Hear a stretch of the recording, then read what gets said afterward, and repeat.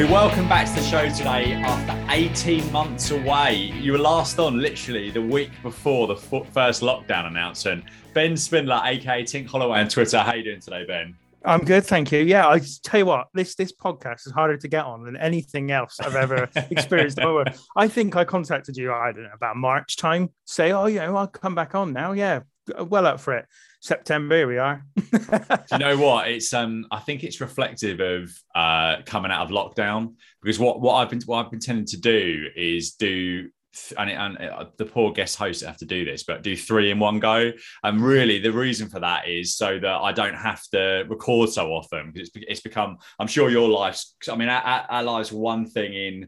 I remember watching the Dave Meltzer 5-star matches back in spring, summer of the first lockdown, and not having loads of time, because I was at home the whole time. And all of a sudden, as things open up, it's like, where's that time gone, basically? Yeah, no, definitely.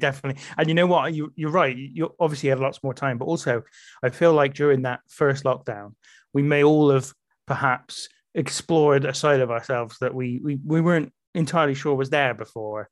Like, as you said, you did your 5-star Dave Meltzer matches. Did you also do something with Bret Hart matches as well? I didn't finish it, unfortunately. I was I was trying to watch every Bret Hart pay-per-view, Saturday night's main event, and then select TV matches. And I got up to about, I can't remember if he'd lost the title to Backlund just before that. Basically, I got up to that point, but then it's like, all of a sudden you could do stuff again. So it's very difficult. And I also bought a PlayStation. So that I must be honest, the Bret Hart watch along did fall victim to 2K21 Golf on PlayStation, which I probably played for about 100 hours during that lockdown 3.0. But yeah, it's a bit different. I mean, don't get me wrong. It sounds like I'm complaining about life being open again, but it's just it's so different being back to complete normality pretty much now. On the subject of wrestling, what are you, obviously when we last spoke, you were on an incredible quest to watch everything on the network in date order. Where did you end up with that? Is that kind of gone the way of the Bret Hart watch along? Is that something you're still sort of dipping in and out of? No, so that did die, but actually died with lockdown rather than as a consequence of coming out of it. I don't know what happened. It wasn't long after we spoke, and I just stopped. And I had stopped before, like I'd had breaks. And I got to, as I say, but at that point I was at early 1983, so I'd watched, Year of Mid-South, Year of World Class, 7 years possibly of All-Star Wrestling. Terrible show. Absolutely terrible show. Honestly, I've watched probably about 200 episodes of it, and it is terrible. But I don't know. I'll come back to that maybe at one point. Year worth of Mid-Atlantic as well at that point, and loads of Madison Square Garden shows. And then a bunch of like just random stuff that they don't have as much of on the network anymore. They removed some of it, which is a real shame. But yeah, I kind of stopped, and then I thought I'll probably pick it up at some point. And then, as I say, you kind of go through this weird thing with lockdown where you just start to explore things you not expected you would. So, for example, on my main personal Twitter account, I hosted a kind of World Cup of British hit songs. Oh, great. Yeah. And it was ridiculous. I did it like basically I took 32 songs from every year from 1956 through to 2019, sorry. And so it was like 2048 songs in the end were involved in the tournament. And it ended up kind of going for like 2 and 3 months, maybe. Right the way through lockdown. And so that just took up so much of my time. And what was the final of that? It was really strange. So what I did is to kind of give you a little bit of context as well. So what I did is I kind of narrowed each year down to one song. So I kind of did, because that's why I did 32 songs from each year. So I could go, 1956, round of 32, then round of 16, quarterfinal, semi-final, final, and then you had a winner for that year, if you like. And then after that, I did the winner of 56 against the winner of 57, winner of 58 against winner of 59, etc. Wow, this is incredible. I'm massively into this sort of stuff. So carry on, yeah. So honed in on from two sort of the sort of two halves of the timeline. I can't remember exactly where the split was, and it ended up being Bohemian Rhapsody, as you might imagine, against A Little Respect by Erasure, which is really weird. Yeah, really weird. To be honest, I don't have a huge. I mean, I've got about 1,300 followers on my main Twitter account, but that's not a huge amount of people when you're trying to do a tournament like this. And what you find is if if a couple of fans of a band or whatever cotton on to the fact someone's doing this, they start like tweeting like the fan club Twitters of those bands and start going, oh, quick, vote for this, vote for that. So that kind of happened with, I think, A Little Respect. Not that I think it's a bad song at all, but I think that's kind of how it got to the final. And funnily enough, this is the worst part. Well, this is the worst part. I thought it was quite fitting. But the final itself, I had to stop. I had to close it after a couple of hours because the Erasure, because I'd realized this was happening with Erasure, and it did happen to other bands, and I was kind of trying to keep it within the people who'd been voting all the way through, because there had been some people like religiously voting every single round. I was kind of like blocking some of the fan accounts because I don't want that to like skew the results too much. And I actually openly said that I'd done it because I was trying to be honest with people and say, I've had to do it because it just doesn't feel like it's in the spirit of this thing. Yeah. And then a load of Erasure fan accounts got hold of this and then started just a deluge on my Twitter account. And then literally, honestly, within about 2 hours of the final, and my rounds lasted like a day, within like 2 hours of the final, Erasure got about 750 votes and Queen had got like 150. And I was like, this is silly. This is really silly. So I just called it a tie. I was like, forget it. This is over. This is a tie. The journey was far more important than the final, to be honest. Well, if there are any Erasure fan accounts listening at the moment, I'm sure there are many. I actually prefer the Wheatus version of that song, which is probably quite controversial. So the crazy thing is, mate, I really like Erasure, A Little Respect. I absolutely love it, and I do prefer it to the Wheatus version. And I'm actually quite a fan of Erasure. I'm a big fan of just pop music throughout the ages, which is why I did it. And so I was like, I would love it to win if it was going to win properly, but this isn't properly. And I just was, I was a bit disappointed by it. So Bohemian Rhapsody is a good song, but I kind of feel like it's a bit of a. Do you think it's a bit gimmicky? Is that fair to say? In terms of, all Queen songs are gimmicky, though. Yeah, I suppose they are. Yeah, you know what I mean. And I guess Bohemian Rhapsody does it the best. I guess. I guess you could argue. So, yeah, I know what you mean, though. I'm not actually a major Queen fan. I don't mind Queen, but I think I deliberately tried to be provocative about a couple of years ago by just literally doing a tweet, which was ABBA and then the more than sign Queen, which I think I do believe in as well. But I also thought it would probably piss some people off. So I think that's always there's always a time and place for that on Twitter, certainly, and you do get quite a lot of bites of things. I've had my moments with that certainly over lockdown. There's not so much to do, but. Moving away from, though I'd like to chat Erasure and Queen for much longer. I was going to say, sorry, I've just like completely alienated everybody who tuned into this. I wonder if Erasure was particularly big in America. I don't know the answer to that. But yeah, as most of the listeners are from, I just don't know how some of the listeners from across the pond stick with some of the especially my mate Dan, who's one of our good friends from I met through going to see Fulham, but we go off on a lot of football tangents, and like a couple of the episodes over the Euros are pretty much completely dedicated to that. And I'm like, if you grew up watching Mid South, you're not really getting what you want from this podcast at the moment. But on the subject of wrestling, what are you watching at the moment? What are you keeping up with, and what are you enjoying? And we're talking what, a little bit less than 24 hours after AEW's Grand Slam Dynamite. So yeah, what are you watching? What you keep up with? What you're enjoying at the moment? Well, it's really weird. The last time I was on this show, I was literally watching nothing other than the network and going through the matches. And that remained the same right through last year. And I thought, to be honest, towards the end of last year, I thought, I'm probably done with this now. Like, I haven't watched anything new I think I watched WrestleMania, if I remember correctly, the no crowd, Thunderdome WrestleMania. Yeah. And then I was like, right, I'm done. I think I'm done with that. And I think I did see something else, but I can't remember what it was now. Oh, it was the one where Rey Mysterio had his eye taken out. Oh, yeah. So that's the other thing I watched. What an angle that was. Yeah. So I thought, I got to the end of last year. I think I'm probably done with this now. I think WWE's got so far away now from what I liked and have liked all my life. And that's fine. I think if they're going for a different audience, no problem. And then the beginning of this year, one of my mates me and two of my mates who I've known since school have this WhatsApp group where we just occasionally talked about wrestling. And honestly, no one had posted to it for years. And he just posted, I'm watching Rumble 95. No idea why. He just was right at the beginning of the year. So I kind of thought about it for a couple of days, and I thought, you know what? I quite fancy doing a podcast, and I've been thinking about a new idea for a podcast for a while because I'd done loads when I worked for Wrestle Talk TV. I did like 500 episodes of them, of different podcasts, and I thought, oh, I could do that now. I feel like I'm back in the zone, but I don't know what I would do it with because I'm not watching the current product at all. And then I just said to him a couple of days later, yeah, why don't we just do a podcast? And both of the two guys were on there. We're like, yeah, let's do it. So we did it. And then through doing that, I kind of started paying attention to what was going on in real life. So we watched Rumble 2020, the Rumble this year, for example. And then also I was watching AEW on ITV4 when I kind of caught a glimpse of it. And I put a series record on, but not seriously thinking I'd watch it regularly. I just thought I put it on and then I've got it when I want to watch it if it comes up. Yeah. I know I keep Raw and SmackDown series link, but very rarely do I ever dip in at all. But I know what you mean. Yeah.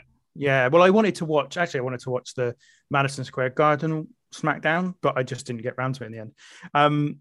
But so yeah, I did that, and then I watched it. AEW this is now a couple of times. I was like, yeah, I don't mind this. It's all right. I'd been quite a cynic of it before. I'd watched it in like early 2020, I think, before lockdown, before we had our conversation.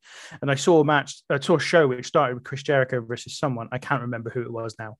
And I was a bit like, it's just like WWE. Like they've just gone into a wrestling match with no context. It's a really long match. I don't really want to sit here and watch a really long television match again, like over and over and over. So I just sort of wrote it off. But then, as I said, started watching it again at the beginning of this year.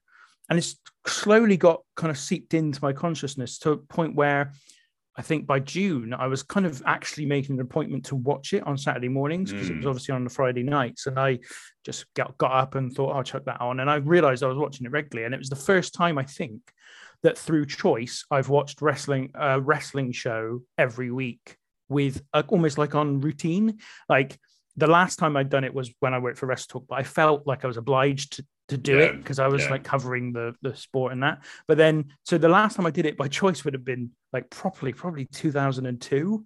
So wow, okay, that's really interesting. So for the kind of from then onwards, you weren't sort of, what was your viewing then? Were you watching the pay-per-views? Were you not watching Raw and SmackDown? What was your routine back then, or did you just kind of slowly fall more away from it?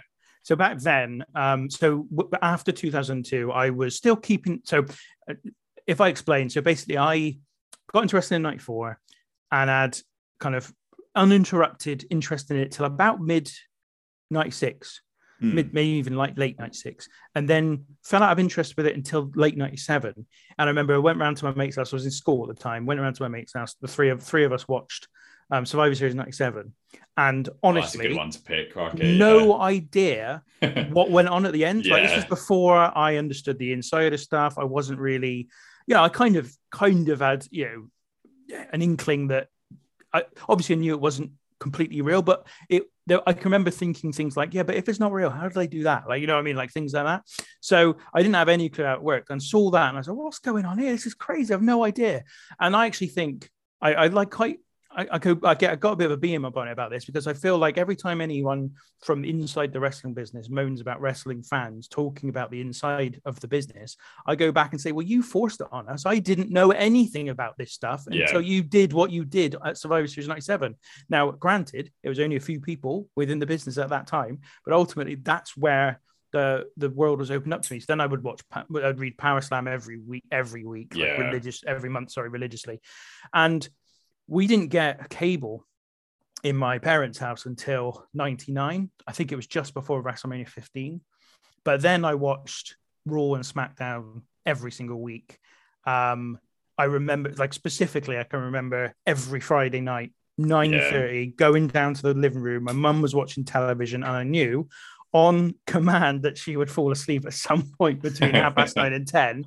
The minute she fell asleep, over to Sky Sports 3, to watch Raw is War because it was on a Friday night in the UK. Yeah. And then just watched it. And then my mum would wake up at 10:30 and she'd go, I was watching that. And I was like, you've been asleep for an hour. What are you talking about? And then like my dad would get home from the pub about 11:30 and then he'd come in, look in and go, oh, I'm not watching that rubbish, and then walk away. And then I just watched it till the end. And so I watched it religiously then, like as soon as I got it. And then I watched it right through to about 2002. But the reason I stopped was I went to university.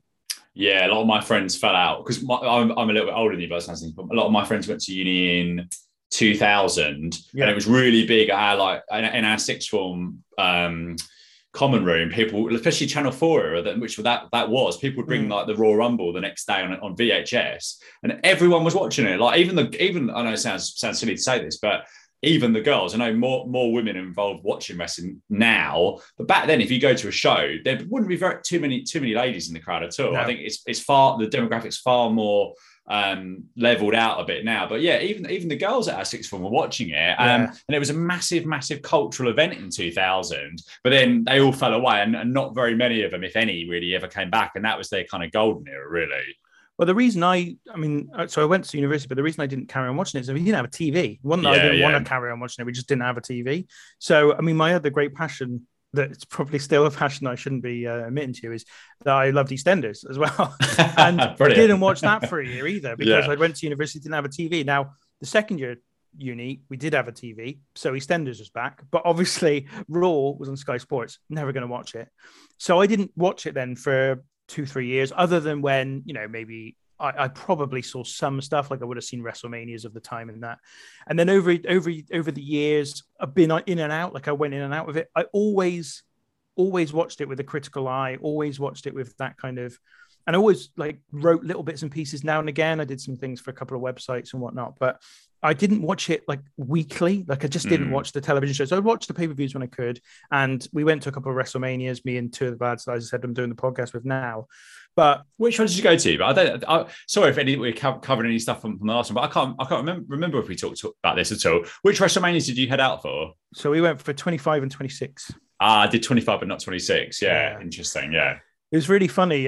We did 25, then we did, and it was amazing. It was the first time we'd ever been, and it was such an experience. We watched the Ring of Honor show that had taken place the Friday before. We watched the Hall of Fame, obviously went there, and we went to Raw. And then the following year, and actually the majority of our holiday was before WrestleMania, so it's kind of like 4 or 5 days before WrestleMania, and then we went back on the Tuesday, so the day after the Monday Night Raw. The second time we did it the other way around, like the WrestleMania weekend was the first bit of the holiday, and then we had 4 or 5 days after WrestleMania, and it wasn't the right way to do it. You need to do it, I think, the other way around, where you kind of have WrestleMania at the end of the holiday. But we didn't eat, and also we didn't go to Raw for the night after WrestleMania 26. We went with the WWE package. Oh yes, well. Yeah. So we got like all the kind of events building up to it, but we didn't go to Raw, and that was probably a mistake, because it was Shawn Michaels' kind of retirement speech and all that. And then, funnily enough, me and one of the guys that did go, we're like, should we go to WrestleMania 27? And we were seriously thinking about it right the way through the summer. And for whatever reason, it didn't happen. And it was funny. He only reminded me of the other day. And I thought, God, we really dodged a bullet going to Cena and the Miz, isn't it? Yeah, flipping out. Like it would have been nice probably to see The Rock. I mean, at that time, we would have been absolutely delighted with that. But at the same time, the show itself was just terrible. The year after was the year, I think, wasn't it? Because I think if you, again, in hindsight, I went to 23, but wish I'd gone to 24. 24 was the first one I'd missed. 24 was the first year I missed after 7 years of going. Wow. So I was really gutted about that, missing Ric Flair, etc. But I think if you had to pick one, like this is kind of, I want to do this once in a lifetime, you end up going to 27, but not 28. And I know Rock and Cena is not like not a all-time classic match of the ages, but it was a really big deal, that first Rock and Cena. I remember being like really into that. Hey, that match is the biggest match in wrestling history. Absolutely. Yeah, 100% it is. Yep. Most brought wrestling pay-per-view ever. And it will never be beaten. No, exactly. So, I mean, you can't, if you were there, you should be happy you were there, because it is the biggest match in the history of the business, quite frankly. I mean, there's probably arguments you can make for one or two others, but honestly, like, in terms of money made on a given night, that was it. So, Yeah. I mean, it was great. I enjoyed both of them a lot. It did help that we had the two Michaels Undertaker matches because they were phenomenal. Yes. But we just dodged a bullet not going to 27. So I was really happy with that. And then, as I said, did Wrestle Talk in sort of 2013, 14, and 15. So I was like heavily into it then. But yeah, from 2002 to that point, I never watched anything weekly, and it's literally just this year I've made an appointment to watch a wrestling show for the first time weekly since the height of pro wrestling. So I think in a way that kind of does tell you how I consider AEW at the moment to be in a place that to be doing something I never expected to be seeing a mainstream American pro wrestling company to be doing again, which is provide a television show that's actually capable of holding my attention each week for a couple of hours. That's not to say I think it's perfect. There are flaws I still think with it, but I am on board. I am fully on board watching AEW, and I just never expected to be there. Yeah, I agree actually, because I've fallen. The night that kind of killed it for me with WWE was the night after WrestleMania, the New York one. So what would that have been? 30. What was the behind closed doors? I mean, they don't use the numbers now because they don't want WrestleMania to feel old. But that because of my aging brain approaching 40, I can't remember the numbers. What was it? 2019, the night after WrestleMania at the Barclays Center, and they did Rollins versus Kofi Kingston title for title, and then did like a big schmoz. That's probably you probably won't remember that because for most people that's like an insignificant thing, but for me that was my breaking point. Sat in Barclays Center that night, I was like, what is going on here? They've promoted, you never know with Vince. You're like, I know you might go to a show and think, oh, they're not really going to unify the titles on the Raw after WrestleMania. But Vince McMahon's like, he might have I was trying to rationalize it in my head. He might have woken up today and just like, I've had enough of these two titles. We're getting rid of the brand split, and all these things are going through my mind. And then they do a 5-minute match, and I think Sheamus and Cesaro interfered, and the crowd turned on it, and they were chanting AEW and all this sort of stuff. And I was just like, I'm done. I'm just done with this. This is my. Why would you put that on in front of like 15,000 of your most loyal fans worldwide? I just don't understand it. Like you could do whatever you want. But since then, when AEW started, and I was big into New Japan around that time, so followed that. That's kind of full. I did a trip to Tokyo a couple of times as well. But I'm the same with AEW. I thought, is this really going to capture me? And I thought up until the pandemic, the show was solid. So like, I don't know, a B minus maybe. It was more often than not watchable, but I agree that had some stuff that annoyed me. They never quite clicked on pay-per-view for me, even though like Dave Meltzer would throw all the stars in the world at various things and the such like, but it just didn't click at all, apart from the odd kind of good moment.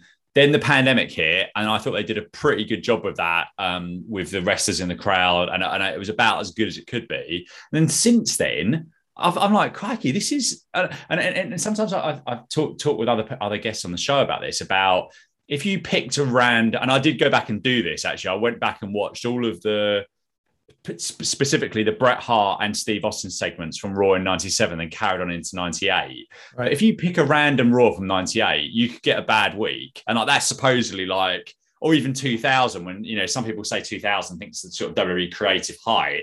But AEW, more often than not, I'm like, got a little WhatsApp group about AEW. What did you think of the show? Yeah, I liked it. And I very rarely say I really dislike that. And it's like week after week after week after week. I'm like, yeah, that was pretty good. Yeah, I quite liked it. I mean, and I think that's pretty unbelievable given what we've all suffered through with mainstream wrestling over the last 20 years, I suppose, really.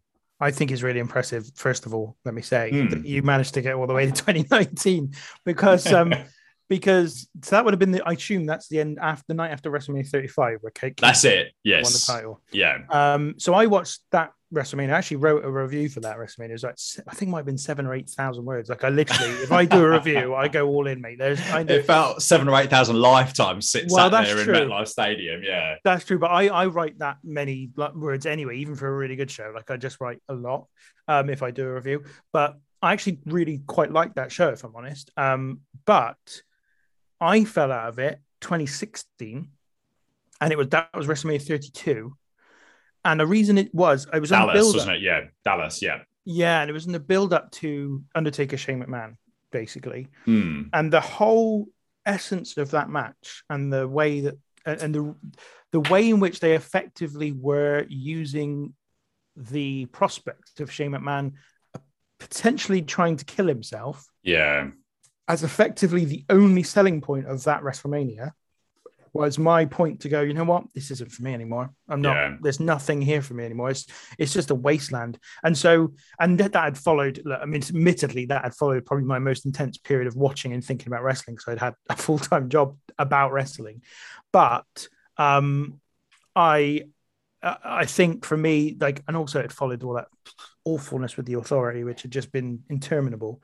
But for me, that was the point where I kind of really walked away, and that's when I started. I watched a lot of Chikara for a few. Oh yeah, okay, yeah. Really got into it because for me, actually, I see a lot of Chikara in AEW, not just in terms of the personnel, because obviously there are a lot of personnel there, but also just some of the things they do, some of the kind of not the storylines in terms of the detail, because the storylines in Chikara are a bit mad, but more the way the storylines are paced sometimes, and the way that they book matches around stories, so that it's not like WWE, for example. They have this really uninteresting and uninspiring way of going, right, here's a match, they have an inconclusive finish, and then you get another match, and then you get another match between the same two people.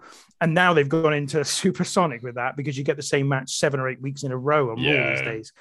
But the way AEW do it, and also the way Chikara kind of did it, was like you'd have maybe a 6-man tag match, and something would happen between two of the people in that. But because maybe the first guy was defending the title against someone else, they'd have that match with that person, and the person they'd kind of got into a feud with in the 6-man tag match would turn up, or get involved in that somehow. Then there would be a sort of chase between the two. There'd be some tag team matches. There'd be maybe they face off in a battle royal somewhere, or they face off with an associate of that person, and it would be a long time before the sort of rematch, if you like, and they'd go through multiple chapters of a storyline, and they'd even weave in and out of other storylines before they got there. And I've seen touches of that in AEW that is exactly what I've been looking for, really. So I watched a bit of Chikara, and then I started doing the network thing. And that was what I was doing until we last spoke. And then between then and now, for the rest of 2020, didn't watch wrestling, and then really back into it. And then I got into it before Punk and Bryan. The rumors about them started coming around, but then of course when those rumors kind of came along, I was just like, well, this is a bit special, a bit more exciting. But I think the other thing, and correct me if you think I'm wrong, but I actually think wrestling in general, I mean, we've seen WWE have actually had a bit of a spike in their own ratings in the last couple of months. I think it's because the crowds are back and people are enthusiastic again for it. I think without crowds, wrestling, much like football, is just not good. Football, great. I barely watch any football. I've got a season to get a Fulham again now. I didn't obviously have it during the pandemic, but I watched Fulham's matches begrudgingly. I watch almost none. I mean, some of my mates who don't go at all, and I don't think this is necessarily a distinction between going and not going, but some of them actually really liked it because they could watch all the matches, and it was just beyond. It was beyond. I'm like, this is. I remember England, and I said this at the start of the pandemic. I remember England had to play a qualifier against somebody, maybe Croatia, maybe Czech Republic, behind closed doors. And I was watching it at home, and I think I got through the first half and turned it off. It was like, this is rubbish. Even if it's like a relatively significant match, I just thought behind closed doors football is just not going to. And even the fake crowd and stuff. But I agree, and I think AEW did a better job of that. But I completely agree. Like if you've got some of the crowd reactions that we've seen, even the stuff the stuff at SummerSlam, the John Cena return. I mean, that was stuff that was worth watching, even on the WWE side. Even if you don't watch the other 75% of the show, you might dip in for that, definitely. And I think that has happened. I think since they've come back, as said, WWE's seen a bit of a spike in their ratings, and understandably, because it's far better. Football, by the way, completely unwatchable without a crowd. If they ever go through a point period, or if they ever get to a point where they can never have crowds again, they just stop football. It is I agree. Just stop it. Interesting. There's no point in it. Yeah. But And so wrestling wasn't quite as bad, but it still wasn't great. And I just think there's been that enthusiasm. People have sort of kind of fallen in love with it again because, oh yeah, I remember this. This is what it was about. This is why it was good because, crowds, and the starkest, I think, and most explicit manifestation of this has been for me. So I watched, as I said, I started at the beginning of the year, started to watch AEW Dynamite a bit, and Chris Jericho would come out and he'd have his Judas song. And you'd have like the other talent, the young talent, the not so well-known talent around the ring, kind of singing along with his theme song. I was like, this is bloody lame. This is really lame. This is really pants. Like it's basically a load of people who are being paid by this company, and they are standing around the thing pretending they love Chris Jericho's song. Like I just thought it was terrible. And then you get them in front of the crowd.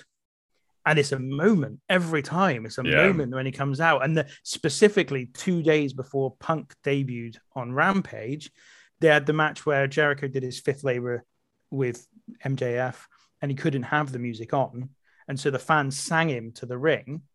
And I was like, this is what great wrestling promotions are built on, is the sense that you want to be in that crowd.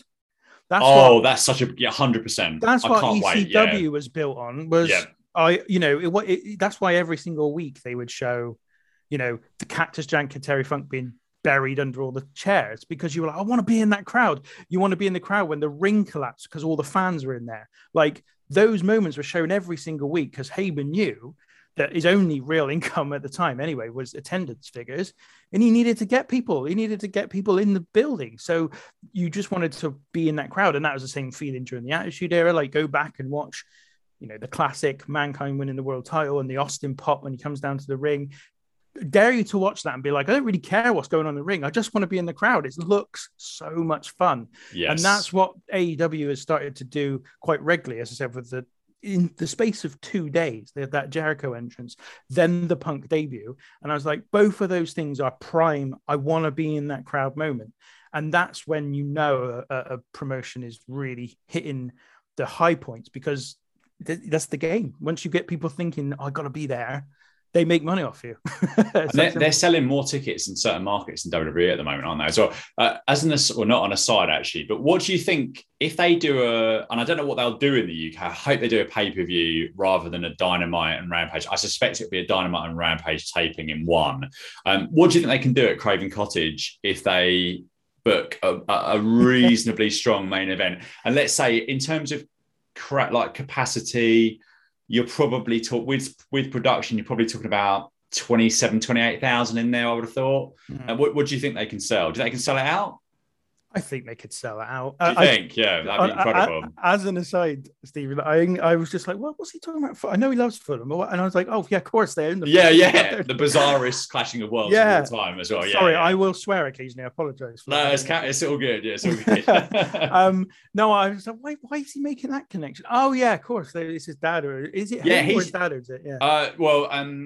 I think the dad owns everything actually, but Tony Khan. Yeah, so Tony Khan said on Meltzer's show before the last pay-per-view that he wants to run a show there, basically, which is the first time he's outright said it. Yeah, yeah. I mean, look, I'm certain they could. And to be honest, I think, of course, we'd hope that they would do a pay-per-view here, but I actually think that they'd be missing a trick if they did the first time at least.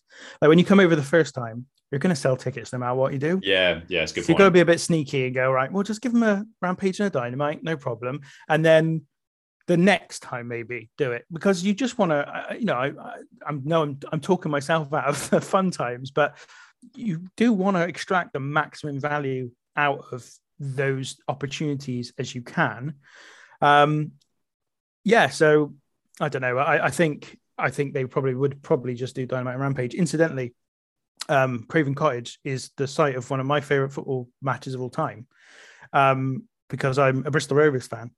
Oh, okay, go on. And so, 2000 and I'm going to say 2008 FA Cup third round. Okay, yeah, I think it is. Yes, or fourth round, maybe. I'm not sure, one of the two.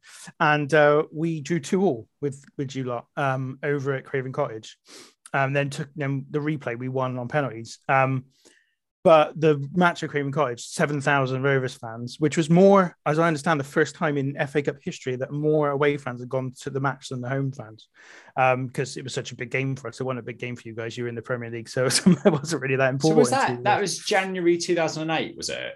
I think so, yeah. So it was the year after we got promoted back to League One, and we had Ricky Lambert at the time as well. And you had the first game. Danny Murphy was the only player that looked any good at all for you, and the second. I've just remembered it. Do you know what? Sorry, carry on. But I'm literally going through my file of facts in my mind. I've literally just remembered it. Yeah, sorry, carry on. The second game, I don't think Murphy played, but Jimmy Bullard was back from injury, and he played the replay. But he was still the only player in your team that was any. I mean, you had a piss poor team that year, and we had the first game. We had a guy called Chris Lyons who's actually had a very good career. For himself, like lower leagues, but really quite good career. But he came through our youth academy. He was probably the first person to do it for ages. Like we didn't really produce players, and he made one of his first big games was that game. Like our captain at the time got injured, and he played like maybe his fourth or fifth game in central midfield alongside Danny Coles, who was a centre back. Most in his entire career, so wasn't a centre midfielder, because our other midfielder had also got injured, and we still managed to draw 2-2 of you. That's how bad your team was. I'm just looking at the report atrocious. Now. It's funny you say that, because I thought you were going to say, but then I kind of did the maths in my mind. I think because I was very young for this, but in 1989, Bristol Rovers smashed Fulham in what would be now the League One playoff semi-final. Right. I think it was 0-0 or 1-0 at. Crikey, what was Bristol Rovers' old ground called? Well, we were playing at Twitton Park. Twitton Park, yeah. So I think it was 1-1 there, and then you had Nigel Martin in goal, and he had an absolute blinder. And I think Bristol Rovers won 4-0. And as a 7-year-old or 8-year-old at the time, maybe 7-year-old, trudged out of my dad with about 15 minutes to go because I was so upset with what had happened. Basically, I thought we were on our way to Wembley, but that was not to be. Did you watch? Are you caught up on AEW's Grand Slam for last night? Are you waiting for the Friday for the ITV4 showing? Because I don't want to give any spoilers away or anything. If you're not, it's really funny, right? So I had intended to watch it for this recording anyway, but then a convergence of things happened. So first of all, today, as we're recording this, is actually my birthday. Oh, happy birthday. Thank you very much for taking time out. It's fine, mate. It's fine. I don't make a big deal of my birthday ever, quite frankly. My wife was kind of like, what are you doing for your birthday? And I was like, well, first of all, for the first time in 18 months, I'm going to go to the office and literally go to the office for the first time in 18 months. So really? Happened. We've just gone back for as well. Yeah. Well, not everyone's going back. In fact, some of our people have been going back before, and you can choose when you want to go in. But I just chose today for the first time to go back into the office, really bizarrely. So it's my birthday, and it was the first day back in the office for me anyway today. But also, I woke up at 4:00 this morning and couldn't go back to sleep.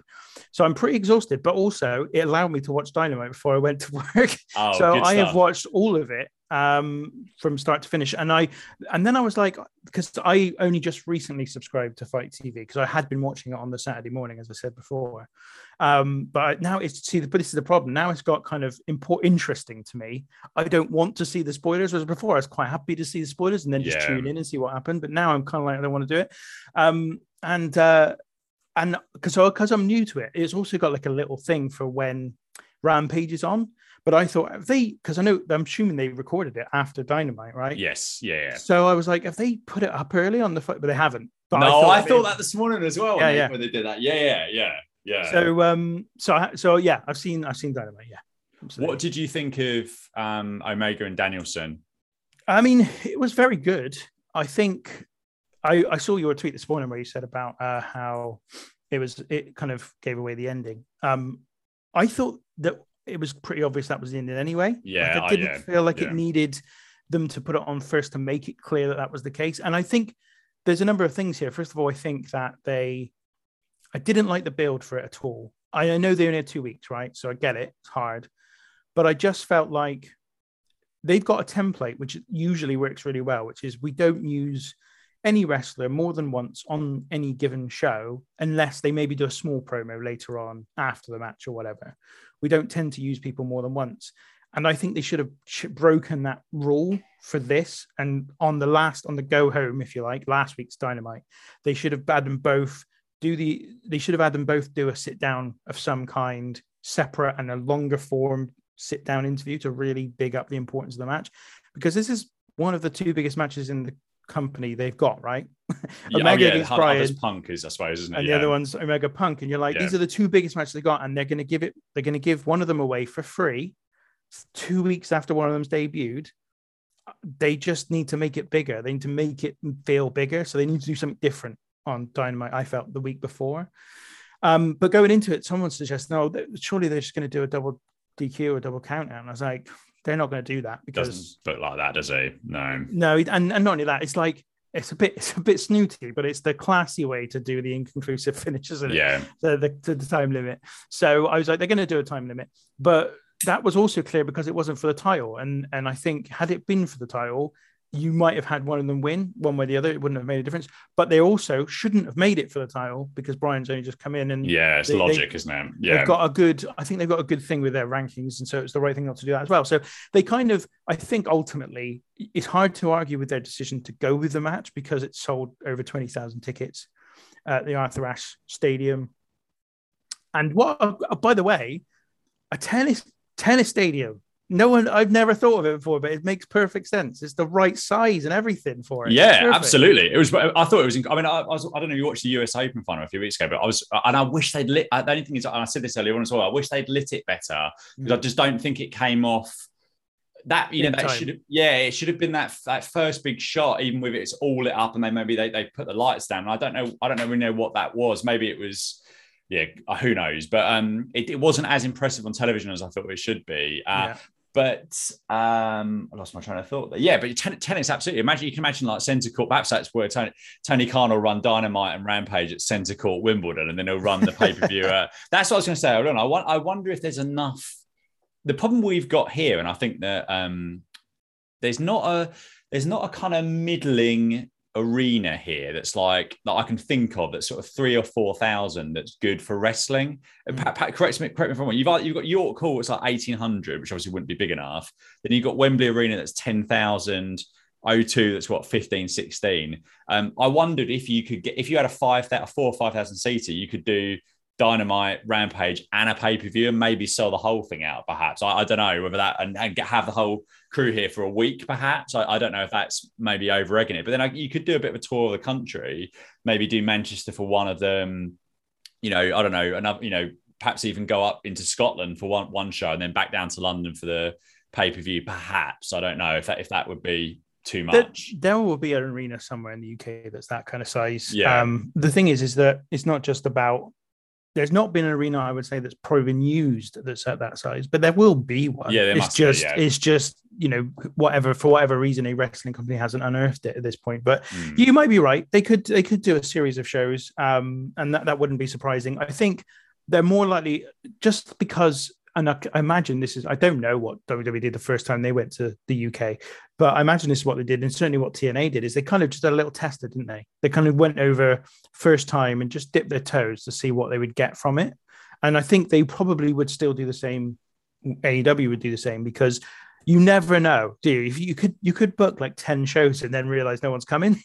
Yeah. So you want to kind of just test the water and find out exactly what you're going to get. And I guess the easiest way to do that is go straight to London, the center of pretty much the world when it comes to this country most of the time, much as it pains me to say. And just kind of like I guess similarly, like NFL did the same thing. They had a match at Wembley, everybody went to it, and then everyone who liked American football anyway, and then they came back and they now do like a couple of games, I think, a season or something like that. But and Major League Baseball have done it as well, not too long ago. But they kind of dipping their toes in the waters to see, well, can we do this? And then, so I would still imagine they'll only do a couple of shows first of all, but who knows? Maybe they'll have the figures to say, well, we could probably do better than that.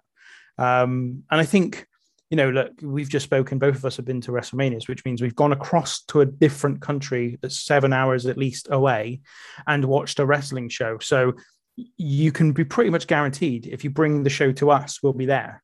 Yeah, if the travel ban hadn't if the travel ban hadn't been there for maybe 3 or 4 months, I would have made a significant kind of sales pitch to try and go to the pay-per-view in November for my 40th. But I think it's unfortunately that's a bridge too far. One final point on AEW just before we move on to Mid-South. The only thing I would have changed about the show, and it is really difficult the way they do their main events with television time remaining, is I think that I just think it should have been on last. And I think that there must, or start it at 20 past 10 their time, do a half an hour time limit. So you've got 10 minutes at the end for the shenanigans afterwards. But that it is really difficult when the rest of the show was fine, but it's really difficult for me. And they've done this on pay-per-view quite a lot. When the thing that you're looking forward to the most, that crowd, it sounds a bit silly really, but when that crowd was erupting for them at the start, I was like, I got chills up my spine. I was like, this is a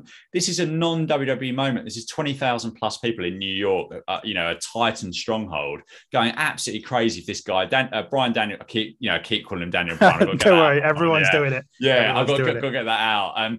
Brian Danielson and Kenny Omega, Brian likes him for so long, Omega in the last sort of 5-10 years, amazing. And it's like, what a moment. But why wasn't it? I just wish it had been last. But I know it's TV. I know it's a different kettle of fish than it would be on a pay-per-view. Well, there's two things there. First of all, there is the TV thing. So I think they were like, if you are mildly curious about AEW and you switch on, because the show's starting at whatever time it starts. I don't know what time Dynamite starts, actually. 8 p.m. in the States. Right. You tune in at 8 p.m. just to see, because you're a bit curious. And then it starts with that.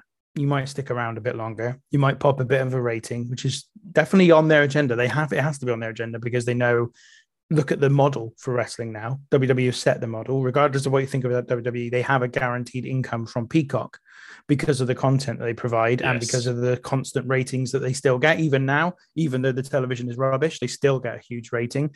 So they know that isn't just a number like it was perhaps in the 90s, where actually all the money came from pay-per-view. Now, television ratings, television rights fees really, really matter. So that's the first reason. The second reason I was thinking is it's not just a 2-hour show, though. It's a 4-hour show for those people in the crowd. Yes. So you're going to put on this big match in the middle of the show, because that's where it would have been if you'd have put it on where you said it was going to be. So I think they were in a difficult position, to be honest. And I'm thinking it makes some sense to me. And as I said to you, I didn't think, because I think one of the other reasons you gave why you felt it should have been later, because you felt it gave away the ending a bit. And I just thought, I think that was an obvious ending anyway. Yeah, so. I thought that with the ending that it was, I was like, it's 90 to 95% going to happen. And then as soon as it was on first, I was like, it's definitely going to happen, because that's the reason. Because he's a logical book, and I like that. He's like, well, I can't do, if I'm going to do the run-in stuff at the end, I can't do the TV time remaining and go to dead air, because that doesn't really. I don't think they've ever done a time limit draw that's gone to the top of the hour of that. I don't believe. So I do get it, but it's just I just wish that moment had been, because it's almost like going to see a band or something, and you see the band that you want to see, and there's a couple of support acts you don't mind seeing. It's like I've seen the bit I really want to see. I'm really interested in the other stuff, but it'd be interesting to see how Rampage comes off on Friday as well. So yeah, I guess in their case they were thinking, yes, it is a bit like the band that you want to see, and then them doing the song you like best first. The difference is that this time you're going to see more than just one band, and one of those bands happens to be CM Punk, and you're going to get him in the second half of this show, and they're probably just relying on that. One last thing I'll say about AEW, and it's to end on a little bit of a negative, just because I think we've been massively positive about it, but since All Out, I have not particularly been impressed with the last few weeks of television. Now, I think partially that's because they've been rushing to get to this Grand Slam. It's only 2 weeks, right? So they've had to build a whole set of new matches for that. But the narrative, the story reasons for getting to those matches have been really lame, in my opinion, and have been really manufactured. They have not been organic at all. I'll give you an example. The CM Punk match. That happened because when CM Punk came out for just a regulation promo, Taz just interrupted him and said, stop talking about my guys. And Punk was like, I haven't been talking about your guys. And then Taz came up with something as if he'd been talking about them on social media, which even if he has, nobody's watching the show has been keeping their eye also on Twitter to get storyline parts of the show. And I just thought, not only was that really manufactured and inorganic, but also there's a really much simpler way of doing it, which would have been just to have Punk come out, do the promo, Taz talk some rubbish about him on commentary, then on Rampage, CM Punk coming out to confront him about saying, like, I heard what you were saying about me, what's your problem? And then going from there. Like, it's so much, it's just as easy, and yet is much more organic than the way they did it. It just felt really, and there was a couple of them. I think the same thing about the Sting thing with Tully Blanchard just came out of nowhere, wasn't organic at all. The same about the Jack Swagger Chris Jericho thing. Again, it was just like, why are these guys coming out to confront America Top Team? It just doesn't really track for me. And not only that, I've been saying it for weeks. I felt like they've been a little bit rushy last couple of weeks. I don't disagree. I think it's difficult because All Out was like such a moment, wasn't it? I mean, it was like, where would you put that in kind of all-time North American pay-per-views for you? Well, you know what? We actually reviewed it on my podcast a couple of weeks ago, and it isn't. So we've only done, we basically review a show every single week from the history. So we've done stuff from 1985 right through to this year. And it's not even in the top 5 of the shows we've covered in the 35 or so that we've done. Oh, how interesting. Okay. But in fairness, my 2 co-hosts are not serious analysts as I am, and they do like to muck about. And we do get distracted quite a lot by wrestlers' hair, by the lack or too much armbands or knee pads. So, for example, have you ever thought why does Biggie not wear knee pads? Because he really needs them. He's showing far too much leg. That wrestler should not be showing that much leg. It's not natural. Same thing with Earthquake used to do the same. And Titus O'Neil, why is he not wearing arm pads? It's far too much skin on show in the top of his body, right? So there are things like that we do. But so, for example, I'll give you some of the 5 that were above that. WrestleMania 30 is above it in our ratings anyway. WrestleMania 19. Love WrestleMania 19, yeah. What else we've got? ECW One Night Stand we've done, and that was higher than that. The first one, obviously. And I'm trying to think what else now. I think possibly, I don't think it is above it, but WCW Spring Stampede also got 94, got a really good. Oh, I don't think I've seen that one. Okay. Yeah. It's excellent. But what I'm saying is, so we thought it was really good. We went mad for the tag team match, right? In fact, I even said that possibly in the running for one of my favorite matches of all time because of the emotion that I got from it. Like, it was one of those moments where it was a perfect confluence of this crazy, mad, slightly over kind of choreographed match, but then with this superb like emotion running through it that just made me forget about all the choreography. So it's just perfect. But the rest of the show we thought was middling because, first of all, there was no surprises in terms of, obviously Kenny Omega was going to beat Christian. So, and I'm a big believer in it doesn't matter how good technically a match is. If there's no emotion in it, then it doesn't matter. And there was no emotion in it to me because you knew Christian wasn't going to win. Now, I don't necessarily need it to always be surprises, but I just needed the tiniest doubt that Kenny Omega was going to win. And I didn't even have the tiniest doubt. It's like the hope spot that the Undertaker's opponent during his streak was going to win, whatever that is. Exactly. You didn't get that. That story peaked when Christian beat him for the Impact title, didn't it? Yeah. And I really liked the story. As I said, because I started watching at the beginning of the year. In fact, it might even have been the episode Christian debuted on. And I'd obviously seen him come in and he straight away targeted the world title, and they had a few little confrontations with Kenny Omega, but then split off into different things, and Christian built his way up the ranks. And I was like, this is exactly what I'm looking for. They've dropped a few breadcrumbs in there, but they haven't gone straight to it. They've just sort of put it out there that this might happen in the future. Then they've taken them on the journey and got them to this match. But you're absolutely right. It peaked at the Rampage. And once Christian won that, there was absolutely no doubt whatsoever Kenny Omega was going to win. So there was that. The Punk match I thought was very good. It was much better than I thought Punk would do, actually. I didn't, because I know you're a huge fan of Punk, right? But I am a big fan of Punk, but I'm not quite as big a fan. I've always preferred Dan. I was going to ask you that, actually, but yeah, you've answered it. Yeah. Always been a big, especially, when because as much as I've watched a lot of wrestling, primarily if I go through the history of WWE's where I've watched nearly everything. Yeah. And his run there was just phenomenal. But so I was like going into the CM Punk match going, I didn't like the bill for that either, by the way, because I didn't like the fact they didn't dwell on Punk worrying about winning or losing. It was all about whether he could perform or not. And I think that's not what too it should close be about. to the line, isn't it? Yeah. It's not what it should be about. It should be about if we're talking about performance, it should be, can I win the match? Have I still got it? And it should have all been about Darby Allin being one of the best young wrestlers in the world.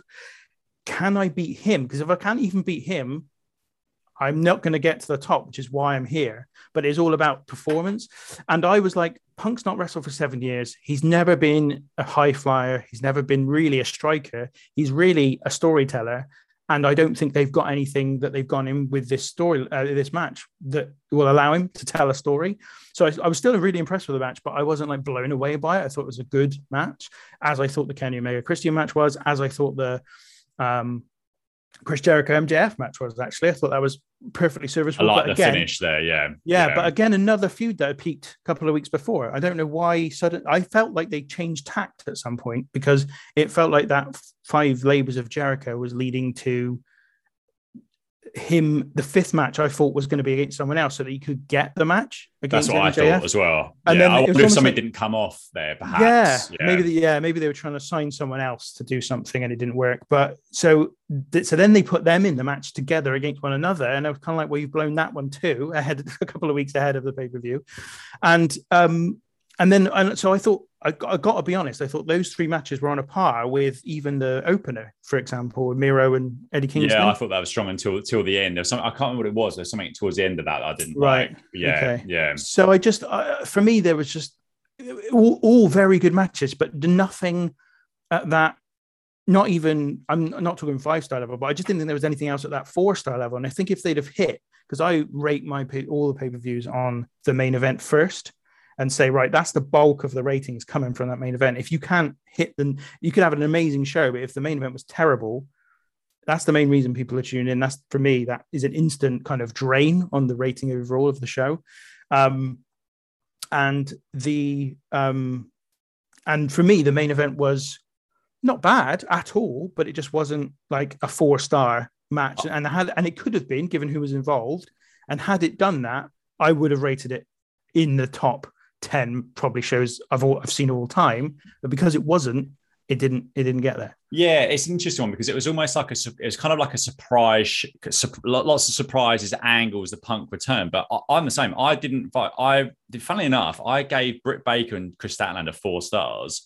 I gave nothing else apart from the Young Bucks and Lucha Brothers, I gave 5. And I gave the main event 3.25. So I must have been, but then I put post-match debuts were incredibly well done, top to bottom, the best pay-per-view the company's ever done, 8.5 out of 10. But when you actually put it's like the sum of the parts, isn't it? I suppose, yeah. Rather than the, but I did.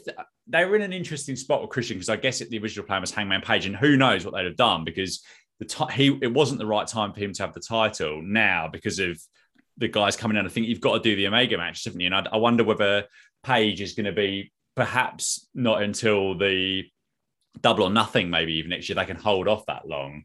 But yeah, it was interesting with Christian. I didn't really think he was the man for the job, and I think they, as we said, I think that story peaked in that Rampage match really, and it was kind of downhill from there. Yeah, I think it was a really good show, and the other thing I should say, I had never watched a pay-per-view before for AEW, so I was like, this is the first one. In fact, funnily enough, and this is a bit weird since I've been watching wrestling now for 26 years, right? 27 years, in fact. That was the first pay-per-view I ever bought. Oh, was it really? Okay, I have never purchased the pay-per-view before. All the other, because obviously back in the day, all of them were on Sky Sports. Yep. So you paid the subscription, but you had the pay-per-views. There was those couple that were on Channel 4 as well. If in truth, a couple of like 4 or 5 of our mates all clubbed together to buy WrestleManias in the past. But in terms of a show that I bought just for me to watch on pay-per-view, first time ever was that show. Well, again, which shows, I guess, where we are with this. It might also show that I'm a bit older, a little bit more money than I used to have when I was 25 or whatever. But yeah, I just think so that was kind of it certainly did. The build did do it for me, but mainly because I was kind of excited by seeing CM Punk, and obviously we knew that someone was going to turn up, and didn't expect 4, Suzuki, Ruby Riott, Daniel Bryan, Suzuki, and Adam Cole to turn up. But but even if it had just been Bryan Danielson, that would have been enough, quite frankly. So. I don't want to do it down. I don't want to feel like I didn't rate it. I just think that the main matches for me just didn't hit their peak because it was solid to good matches with incredible surprises and moments versus incredible matches with incredible moments, wasn't it? And that's the difference. And that's it. And I think for me, I think you raised an eyebrow maybe when I said WrestleMania 30. It was like one of our top rated shows, but for me that show was about Daniel Bryan. The story of WrestleMania 30 is probably one of the if you really think about it, it's probably one of the best babyface stories ever in the history of that company. It really is in terms of what happened there. I think WrestleMania 30 was a very, very good show. It just wasn't. I guess my verbal eye raising was probably just I hadn't really thought about it in that way. But I think if you went to that show, that's probably like an unbelievable show to have attended live in terms of that. It's really the last, though I really enjoyed WrestleMania 31. It's the last great babyface story at WrestleMania. And I don't see, I know Roman Reigns is getting a big push at the moment, and we probably spent quite a lot of time talking about that, but I was talking to a friend about this the other day about Reigns. So for me, the idea of a top heel has to be at some point you're setting him up for a babyface to beat him. But there's no baby faces to beat him. So I don't know where you go with the story. Does he turn? I don't know. I don't know where the. I mean, as I say, I'm watching almost no WWE, so I'm not really qualified to talk on this too far. But unless you're setting up a baby face, I know they want to do the Rock match, but the Rock won't beat him. So where'd you go? Is he just champion and heel forever? I don't know. Does he turn? Don't know.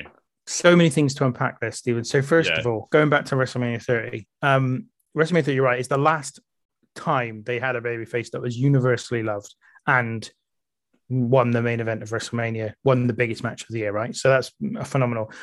You talked about WrestleMania 31. I think there are two different. You are the person who bucks the trend on this, Stephen, because I think there are two different types of people: people who like WrestleMania 30 and people who like WrestleMania 31. You can't like the other. They're two different. The WrestleMania 31. If you like WrestleMania 30. WrestleMania 31 is not for you. If you like WrestleMania 31, WrestleMania 30 is not for you. You, as I said, are the person who bucks the trend. But I'm telling you, is that a real kind of clashing thing then? It's my thing. It's my thing. Okay. I've got a theory about it. I have spoken to some people who really love WrestleMania 31 and don't really rate WrestleMania 30, and I don't rate WrestleMania 31 at all.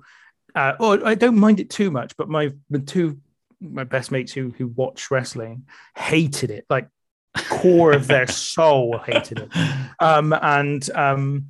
So I do think that you either like one or the other. I think the reason I say it is because for me, WrestleMania 30, the show itself, I'm not going to go into the build because the build is a minefield, and we did talk about it quite at length in the podcast we did, but the match, the show itself is booked to perfection. It is the emotion, the drama, the babyface winning at the end, the popular victory, the slaying of the dragon, everything you could want. Yeah. WrestleMania 31 is a company relying on a surprise to save a show that was going nowhere. That's the difference between the two shows, in my view. So, I find that really interesting. Roman Reigns. You respond on that first. Go on.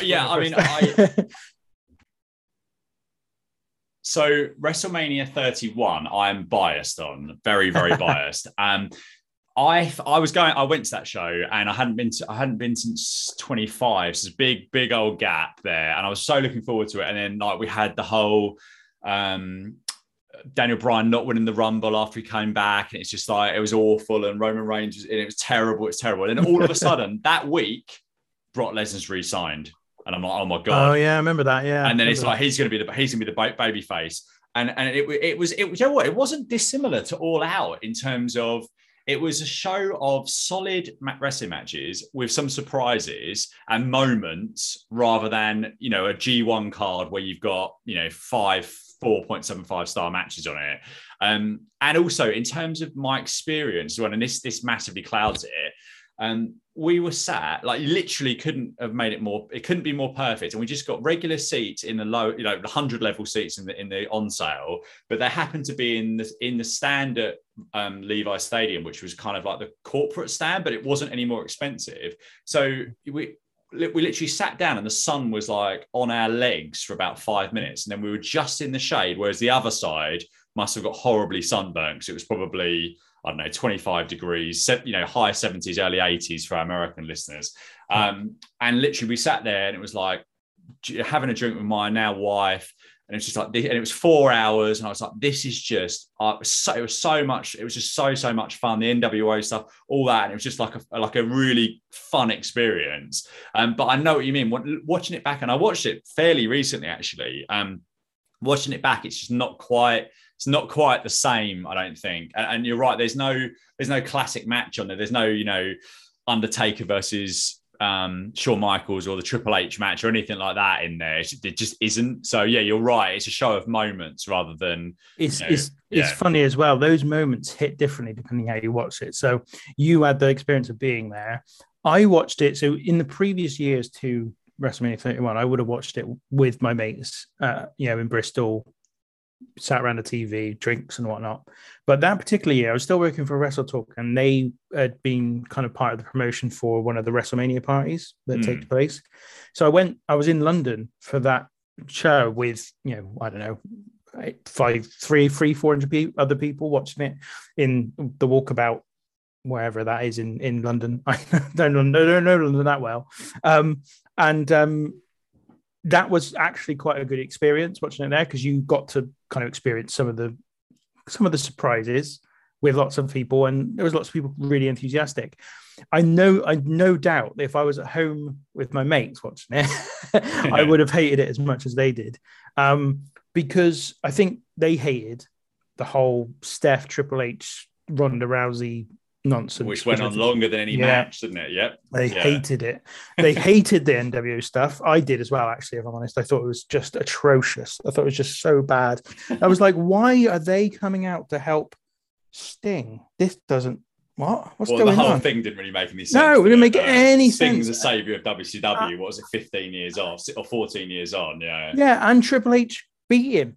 Yes. What? Well, you know why, don't you? And it didn't happen, but they wanted to do The Rock and Ronda Rousey versus Triple H and Stephanie the following year at WrestleMania, but it didn't. Obviously, it was Kurt Angle in the end. I think that was what they were trying to do. But yeah, so yeah. And then there was the Undertaker match, which was just a waste. Cena with Rusev. Come on, like you can't cut the legs out of the guy just like that. So that was bad. That Rusev. Cena did it that year against him and beat Wyatt the year before, and Wyatt lost something. Yeah, so these up and coming people needed the win in those situations, didn't they? Really, they did. Yeah. So it was just for me looking back. I understood why I didn't like it. Now, as I said, I watched it in a big crowd of people who went mad for kind of Seth Rollins cashing in and all that stuff, but looking back, I was just like, you know what? It's so weird. It's such a different company in terms of the way they booked that show compared to the previous year. And I've since then slowly built up this kind of theory about there are two different people in life. One likes WrestleMania 30, the other one likes WrestleMania 31, and the two should not meet. But you obviously have a unique perspective because you were there and you had a great time. And yeah, that's what it's all about, isn't it? Well, there's probably some WrestleManias that I think probably no one likes. Some of which I've been to, but I think what the worst one was. 33 and 34 both had the moment, like the odd moment. There's the Hardy Boys coming back, and then the other one you had Daniel Bryan coming back, and the what was the other one at 34? Can't even remember. 34. The match, the time when the time when they finally had that Triple H. Ronda, that was 34. Yeah. That was really good. That was really quite good. And I think there's been some. 18 was pretty dire, to be honest. 18 other than Hogan and The Rock and Flair and Undertaker, that was an awful show, an awful show. To the point where I know Toronto, Winnipeg's a bit different, but they didn't get. I thought going into that main event, as badly as it was, built. I thought they've got to be for Jericho here. People couldn't care. Half the upper deck was leaving during that match. I was just like, this is bizarre. The only thing that's been more bizarre than that in terms of WrestleMania, Orton and Triple H was bad as well. Yes. But the worst one, the Lesnar Reigns match in New Orleans at the Superdome was bizarre because people were bashing beach balls around. No one cared. And then all of a sudden, Lesnar, you thought must lose this match, we won. And then there was like a little cheer for that. And then people were just like, what on earth have I just seen? Like, what? How has this happened again? But yeah, bizarre. Anyway, let's get off WrestleMania. Let's get on to Mid-South. So, since our last chat on this, have you watched any Mid-South? Or are you diving back into this promotion 18 months on? Completely, yeah. I'm just diving back in. Like, I literally haven't watched anything since the last time we did. I think because, of course, at the time I was still on the timeline of where I was in my network voyage, if you like. Yeah. And so that was that was like a good 18 months, I think, behind where you were when we last recorded. So I couldn't watch them anyway because I was kind of still doing that. And so obviously I didn't. And then, as I said, I've stopped doing that, but I haven't come back to it. So basically, yeah, I am like, this is me dropped back in, having time traveled for 18 months forward into Mid-South. So yeah, quite the experience. Yeah, it's quite an interesting show, this one as well. So we're back on for the show for September the 28th, 1985, and at the desk of Bill Watts and Boyd Pierce. Bill in a rather snazzy grey sports coat, I think. I thought. What did you spot that? No, I didn't spot that, but what I did spot was, I was like, the first note I've got here is, what the hell has happened to Boyd Pierce's suits? Where have they gone? They're done, and I don't know why, but he's had Mid-South, kind of a Mid-South branded jacket for a long time, and actually for even longer, for probably, if I had to guess, 10 weeks. Bill, these two weren't on commentary, so Joel Watts and Jim Ross, bit of a tongue twister there, won it for weeks while Bill was basically coming out of retirement. But yeah, so these two are back now, but no more Fashionometer, alas.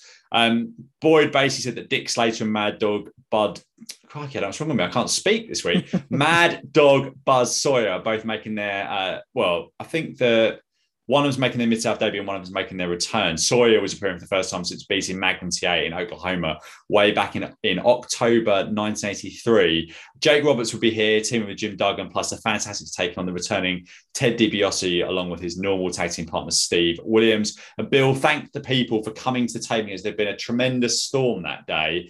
Butcher Reed will also be defending the TV titles against Bad Bob Brown. And then he went on to say that Kerry and Kevin Von Erich had won the American tag team titles in Tulsa from Chris Adams and Gino Hernandez. And they were given a big get well card for Mike Von Erich. I guess Mike Von Erich was in a bad way around that time. I think he had toxic shock syndrome, didn't he? I think from memory, from the various world class and American tag team titles. They were the main tag team titles in world class. So I guess you probably are more familiar with that than me, given your watching of that promotion. Yeah, they were. But again, the last episode I watched of that would have been very early 83. So we're talking 2 years. 2 years on, on from that. So so basically they had this big card, and we got a bit of footage from this from Oklahoma, but I couldn't understand any of this promo from Kevin Von Erich. Could you make this out at all? It was not a thing. And I momentarily considered, and to be honest, I got to be honest, I only watched this last night, and so I thought. But I momentarily considered watching it again, but on the network, to see if it was any better. Oh, yes. Yeah. And then I thought, I'm too tired and I've got to go into the office tomorrow. And as it turned out, it was a very good idea because I woke up at 4:00 this morning. So if I'd have done that, it would have been awful. So I did momentarily think I need to watch that because I have no idea what he said. No, I don't. Yeah, I don't really know. I think probably just thanking people for their sort of best wishes and stuff. Back to Watts, he then went on to say that Ric Flair caused huge friction by saying he would only defend the NWA World's title against the North American champion. And Watts said Flair couldn't do that. And then he went on to put over what a prestigious title the North American belt was. And we got a recap of Steve Williams challenging Dick Murdoch last week. So loads going on to start the show here. Obviously diving back in after 18 months. What did you make of just how much they threw at the viewer to begin with here, plus the long replay of last week's big angle? Yeah, I got to be honest, I struggled with it a little bit because, first of all, I'll come to this later on again, but I also went back and watched the first 10 minutes of the previous week's shows because I'd listened to you guys, not the previous weeks, the show 2 weeks before, sorry. Yeah. Because I listened to you guys with the two the two lads that you were speaking to a couple of weeks ago, and it just something piqued my interest, and I said I'll come back to that later on. But so I just had a look, and I was kind of like, wow. Sorry, Bill Watts' delivery at the beginning of that show seemed much more, because he was interviewing the three of them. It seemed much more kind of natural, but here he was almost constantly reading. Yeah, he was, which he does. It's unusual for him. Yeah, well, that's it. Because I was like, I've seen him loads of times before, and I was like, this isn't what he's usually like. It's like he's forgotten a lot of stuff, or or more likely is that there's loads of inserts. He knows they've got loads of insert videos, so he needs to make sure he orders it absolutely perfect. Because they go, I did a thing. It's like 12 minutes before we even get the entrances for the first match. Yeah.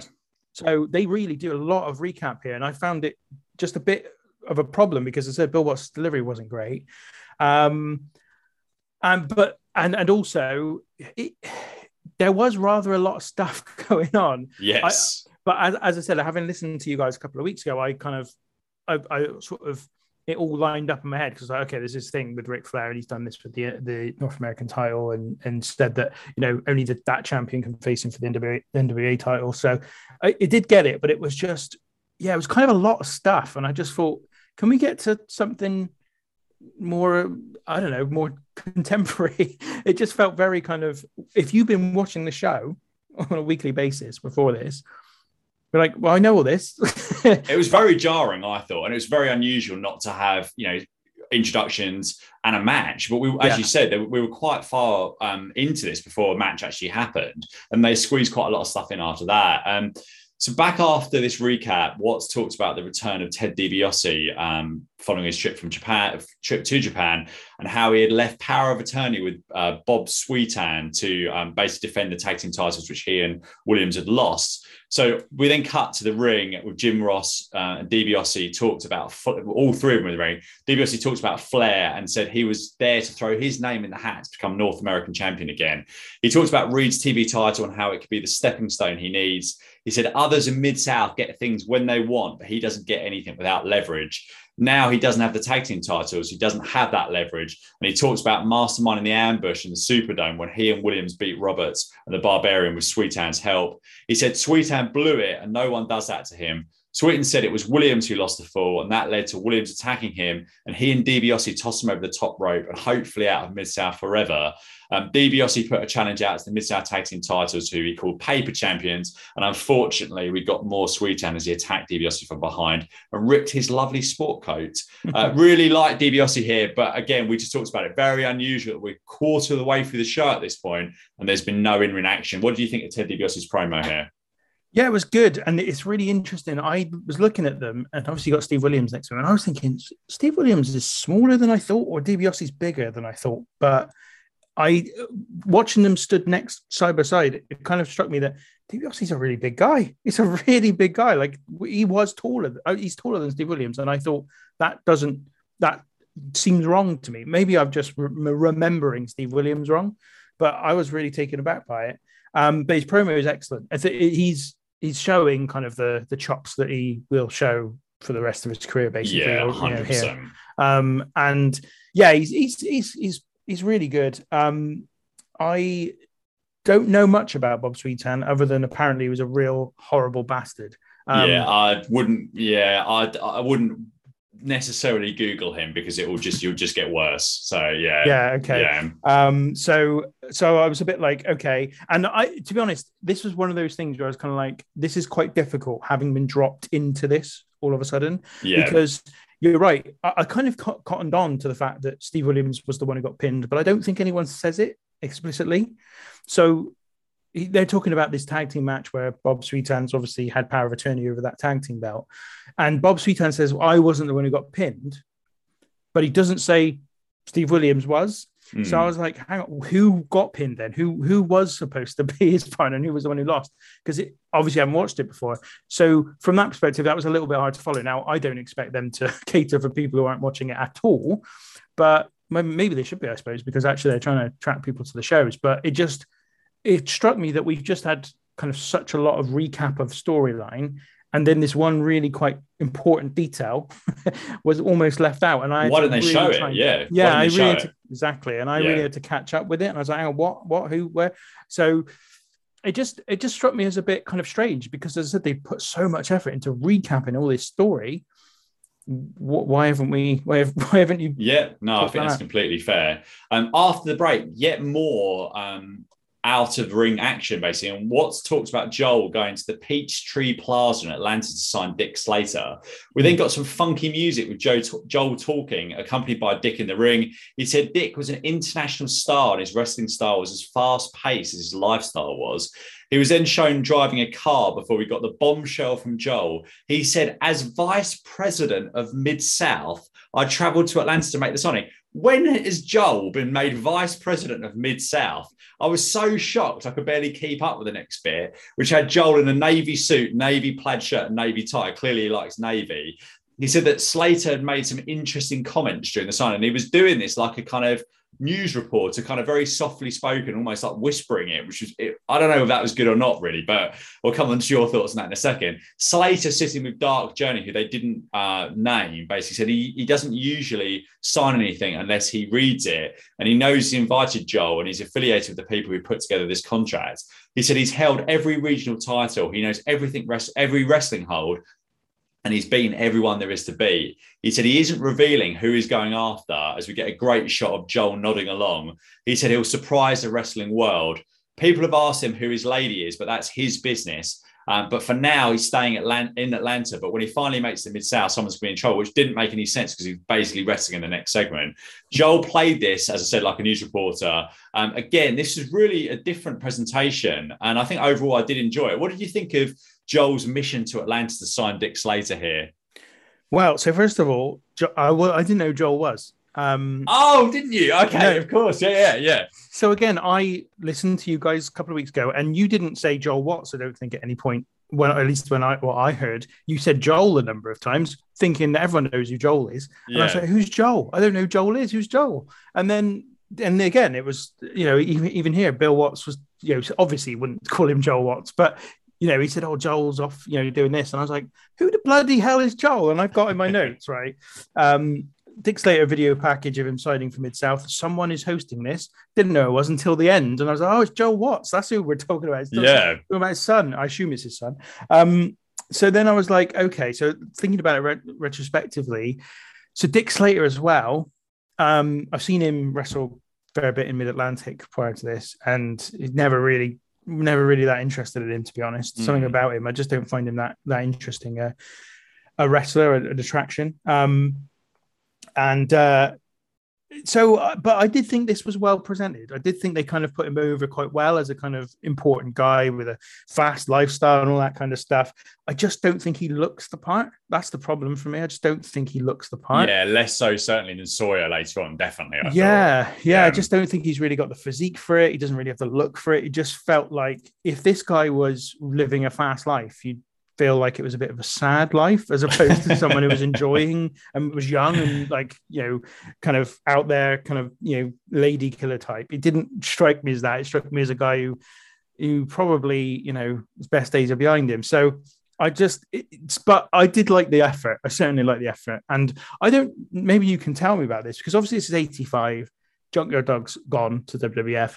Are they in a place where they're starting to sign lesser talents, or are we? Because I'm looking through the roster that I saw on the show. It didn't look bad, but I just wondered, are they now kind of left with what's left almost from? I think what's happening around this time is so the Rock and Roll Express and Terry Taylor are both gone. So they've both gone to Crockett by this point. And I think that Crockett's national expansion is really ramping up. So there are people cycling in and out, but they haven't lost. I don't think they lose DiBiase actually till the end. And there's some other people that will be coming in.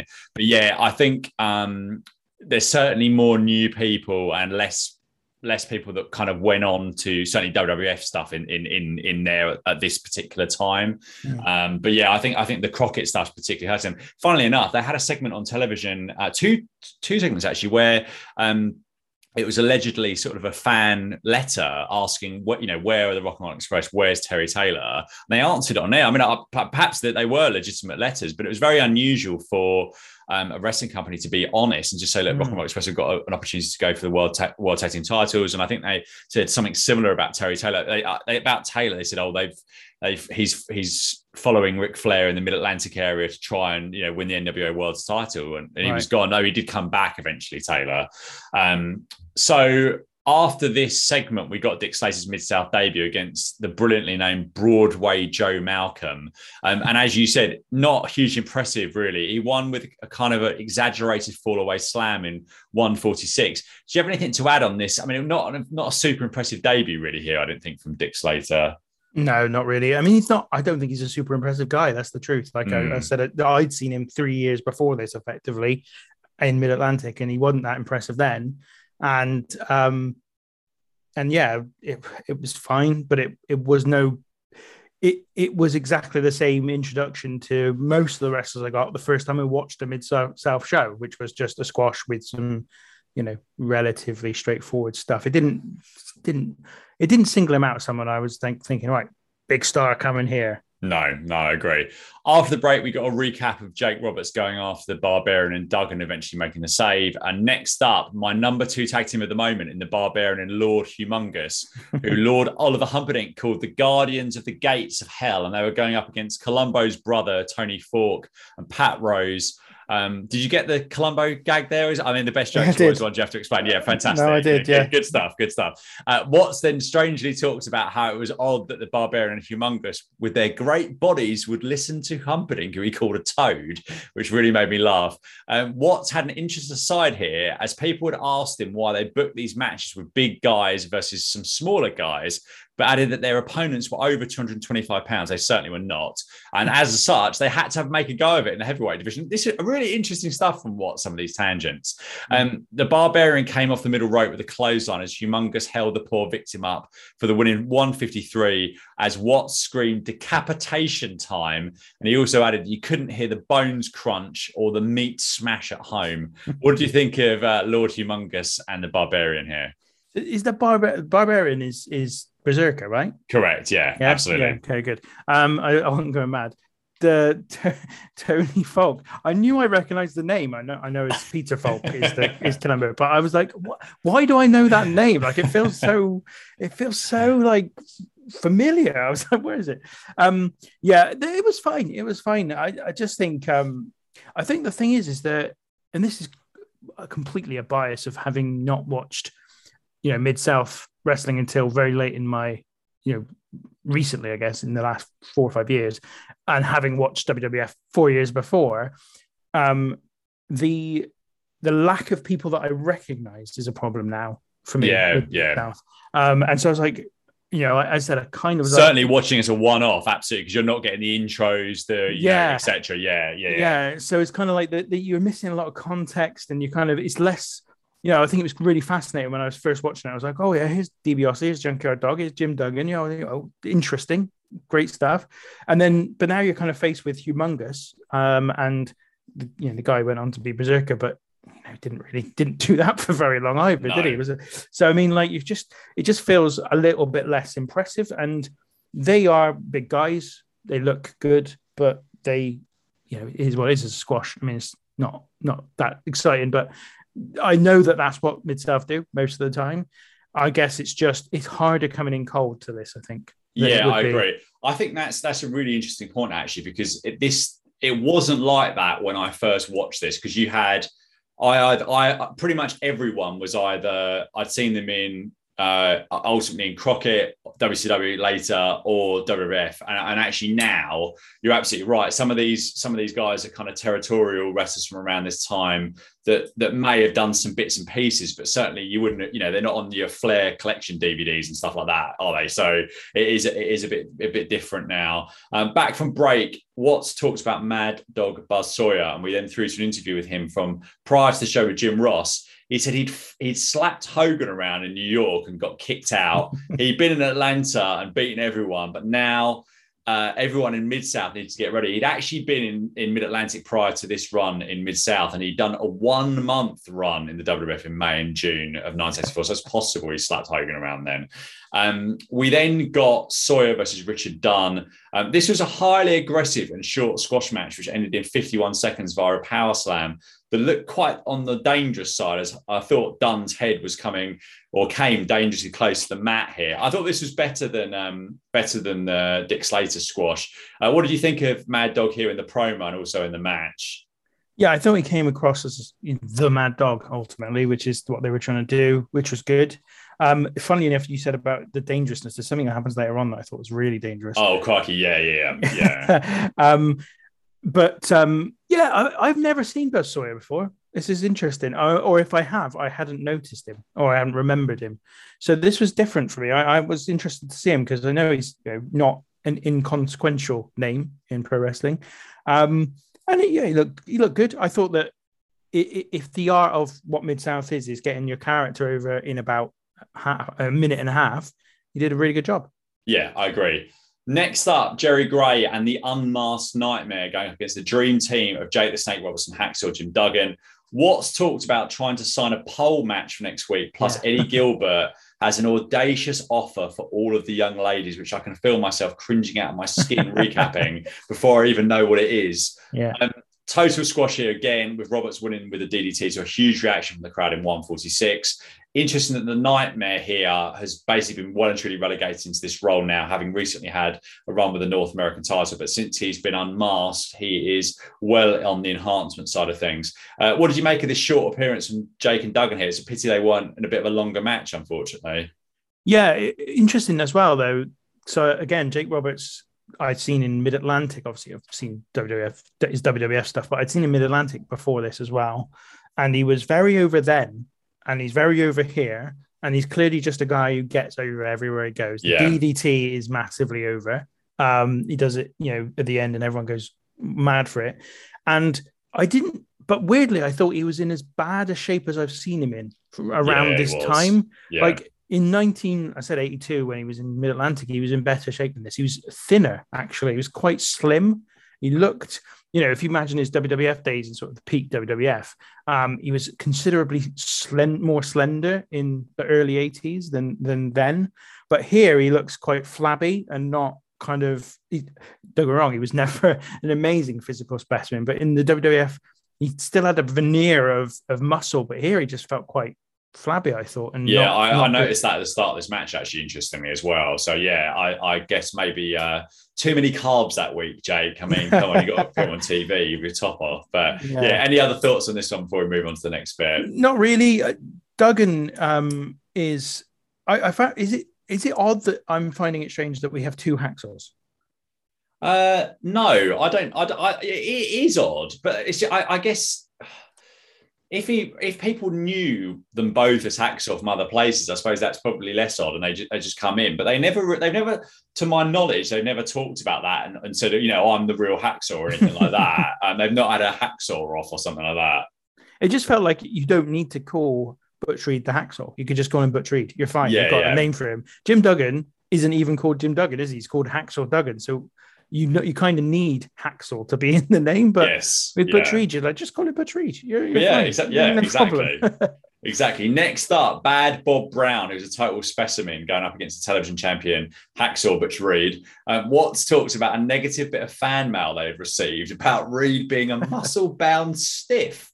And then he went on a long tirade about Reed's accomplishments and how critics needed to check themselves. And there was a really scary moment here as Reed went over the back of Brown in an attempt to, I'm not sure what.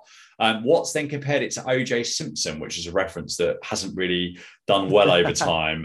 Reed won with the press time in 2:58. Again, I don't think there's much to this. What did you think of the match? And also some of Watts's lovely tangents here during the action. Yeah, what was he talking about with that criticism? I'm like, this is clearly a guy who is just so into this. Like, he's so consumed by making a go of this and trying to tell stories and try and like get his guys over and sell tickets and all this kind of stuff. So he's obviously received something. Either somebody's written something somewhere or they've written in and told him or whatever that they think this about Butch Reed. And he's not gone, you know what, this is one weirdo. It's fine. I'm just going to chuck that away. He's decided that he's going to really concentrate on it and bring it up during the broadcast and answer it during the broadcast. Yeah. Like, I'm not sure you want to do that because he's so annoyed about it. Yeah. Because I'm like, you're just calling attention to it now. Like before, it was one person.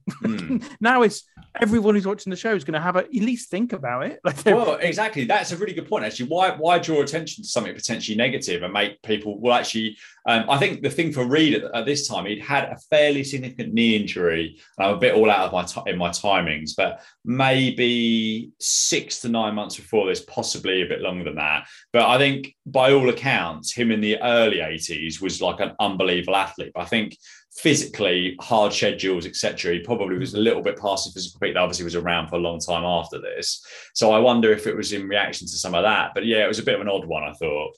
It was just really strange. I just was like, "What? Why are you talking about this? This doesn't make sense." But as I said, it really struck me as someone who's just so into what he's doing and just desperate to make it work as well as he can, and couldn't ignore this. Yeah. Whatever it was, a letter, a review. I mean, I guess there probably was Meltzer around then. I imagine he was.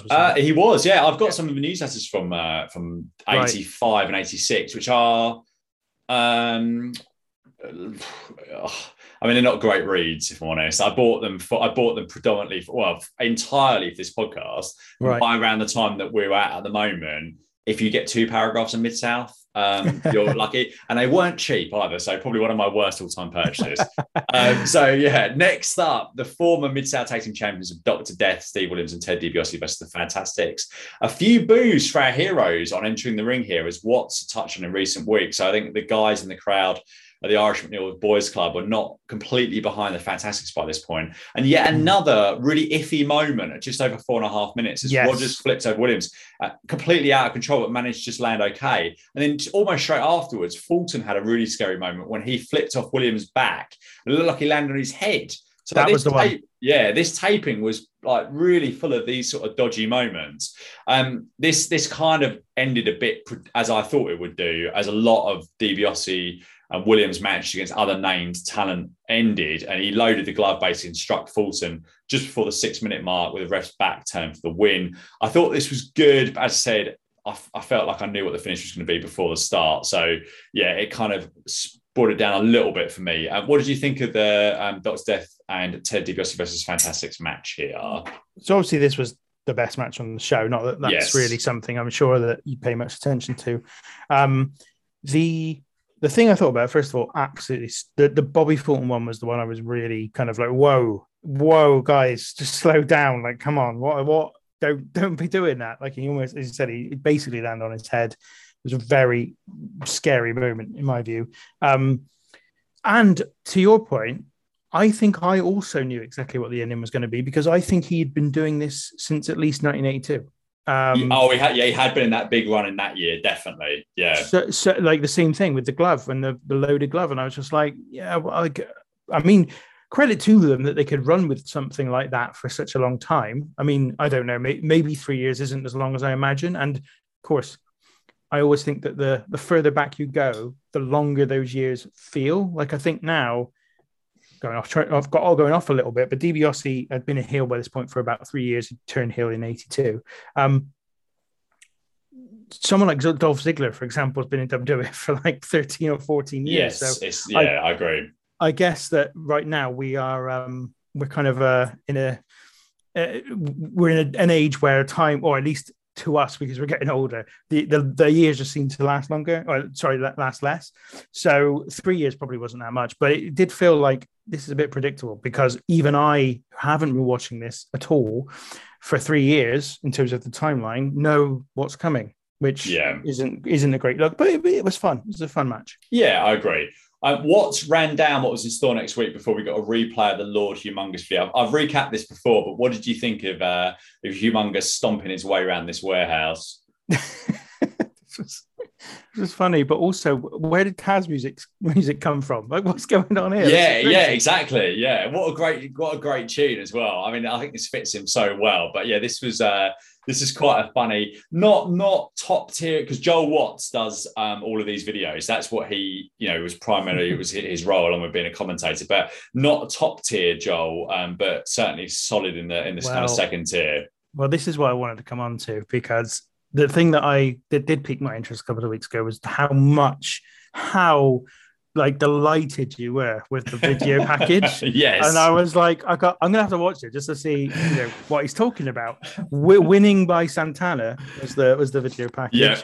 And I think, Stephen, you've been watching Mid-South for too long. Because it's all right, but I'm not sure it warranted how far over the top you went with it. I mean, how many? I can't think what how many episodes I've done of this now. So I think I've probably done. I mean, it's almost exactly 2 years of television.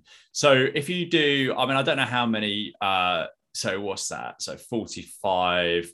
So I've watched 78 hours of Mid-South at this point. So when you've got like a squash that's a minute and a half and some to be fair, in terms of episodic television, when it's good, it's really, really good. But there are some weeks just like there's nothing. And then a video like that, it's just like, it's just so good. I like it so much. But I think you're right. Perhaps I'm like, they talk about the old Titan Sports bubble, don't they, in WWE? Perhaps I'm just I'm touring the Mid-South bubble, unfortunately. I said on a podcast a few weeks ago, and maybe this is something for me for retirement. But the thing I'd really like to do is I'd like to take a year, probably an 80s year, maybe a late 80s year, and just watch everything. So literally every single territory that's around, get some stuff from Japan, all the weekly TV, and literally just go through it week by week, throw some pop culture and stuff in there as well with some films, and even listen to some music and stuff. But I think that might be if I ever win Euro Millions, I might be knocking on your door to come and help me with that. Yeah, so, I'd definitely be up for that. That would be awesome. Like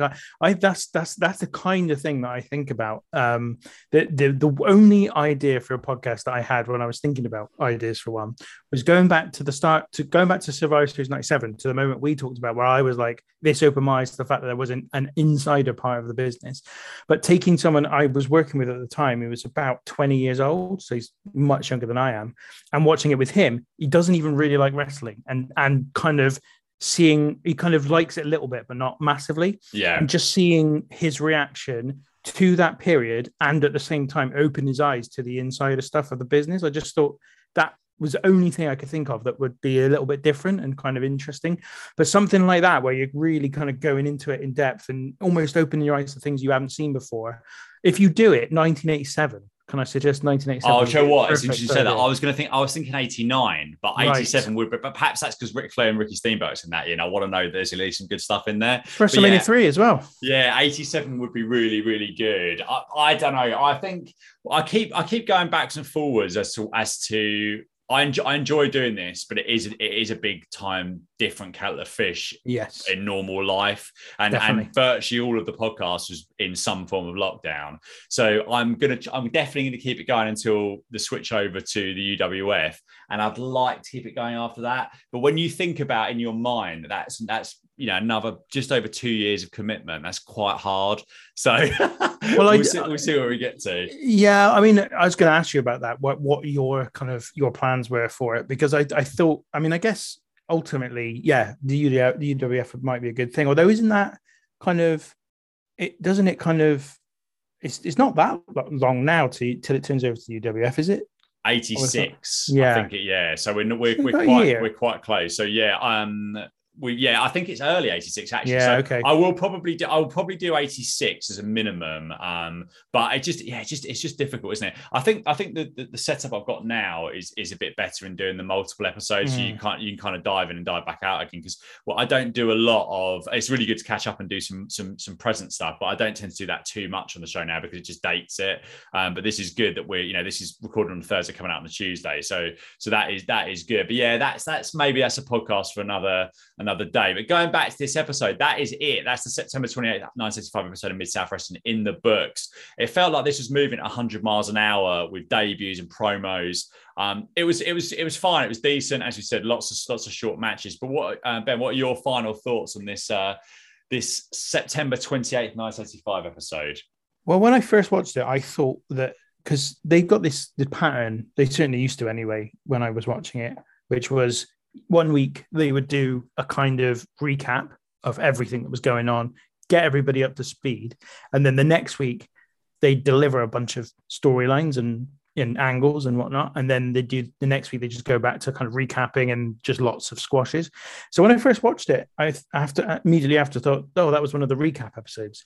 And then I went back into it. I was like, well, kind of. But then we had the DiBiase Bob Sweetan thing at the beginning, which was presumably a sort of swerve or a turn or, you know, some kind of whatever. Dick Slater's debut and, you know, Buzz Sawyer's debut. And you've got a fairly decent little main event there. I know nothing major happened, but it was still Ted DiBiase, Steve Williams versus the Fantastic. So I was then a bit like, well, maybe it was a bit of both. Maybe it was a recap episode and one that delivered some new stuff and some kind of angles and whatnot. So it was okay. It was okay. It was very hard being dropped back into nothing, having not watched it forever. And I think when we spoke about this last time, I said, because I'd been watching, as I said, Mid-South, World Class, Mid-Atlantic, and WWF weekly show almost kind of together at the same time, week to week. And Mid-South was my favorite of those shows because it was much more episodic and you felt like someone was thinking about the storylines. Like Mid-Atlantic for me is the worst of those four because it's just the same thing every single week, like just a whole big blur of heels against a whole big blur of faces, and they just constantly gang together and fight each other, and it just lasts like it's like that forever, like every week. Whereas Mid-South always felt like there's this little thing going on between these two guys. There's this little tag team thing going on over here. There's this, it felt like they were a bit more separate, and it was just there was more than one thing happening all the time. But maybe that's the weakness of coming back into it. Suddenly is that you haven't got that episodic thing anymore, and now it's just a bunch of squash matches, and you're like, well, okay, but I mean, it's great. It's nice as a kind of one-off.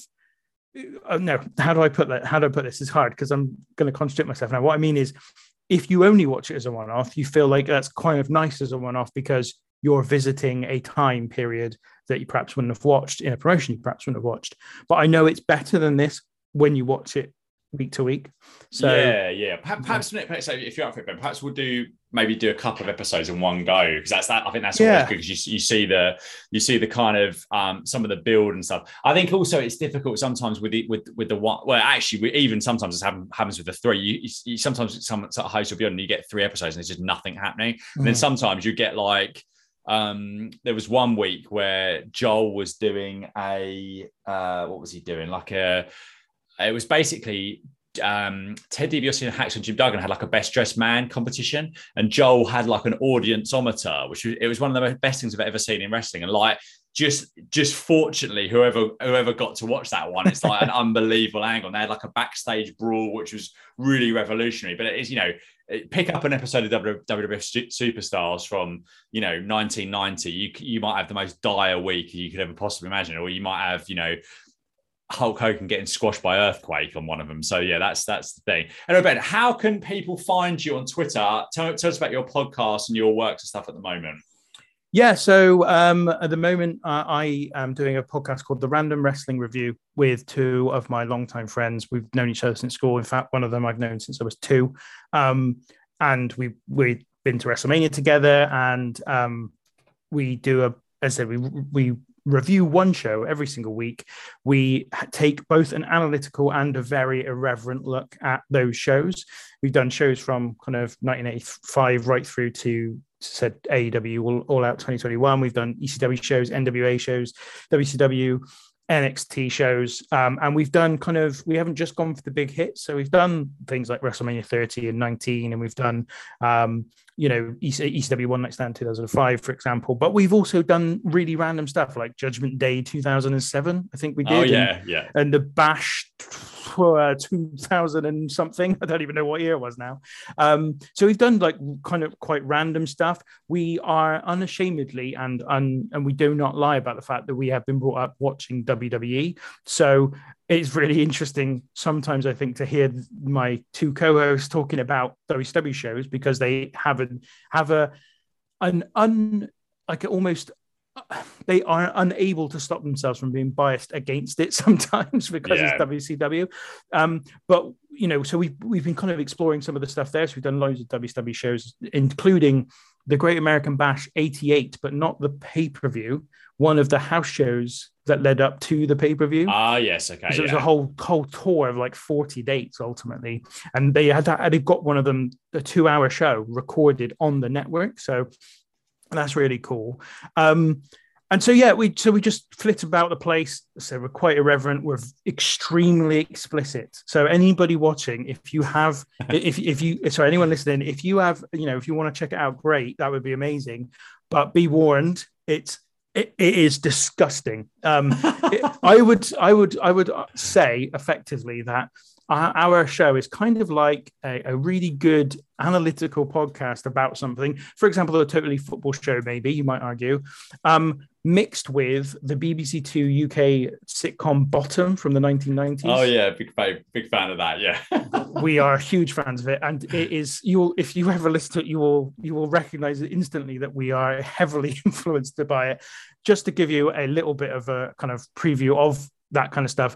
The one of the most recent episodes started with one of my co-hosts saying, "I'm really sorry, guys. I hate to do this, and I can't believe I've got to do this, but I've really got to go take a shit." And that's the start of the episode. So that kind of gives you a little bit, and it gets, honestly, that's not even the worst. It gets honestly disgusting at times. We do drop the C-bomb an awful lot. It is properly disgusting sometimes. So yeah, it's but we like to think we get the balance somewhere right. But basically, I think, look, there are lots of podcasts that review wrestling, especially ones that review pay-per-views randomly. So that was our kind of USP, is we're three mates who have no problem saying anything to one another. So we do. And if you like that kind of thing, you might find it funny. If you don't, then I completely understand, and I just wanted to warn you. But that's so. We are on Twitter at RWR Pod UK is our podcast. Is our podcast Twitter. I'm at Tim Colloway, as you said at the start, Stephen.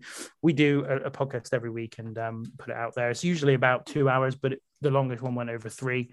As you've heard from this conversation, I can take the conversation in lots of different directions. We always like a tangent on mid-sub moments. So that's all good.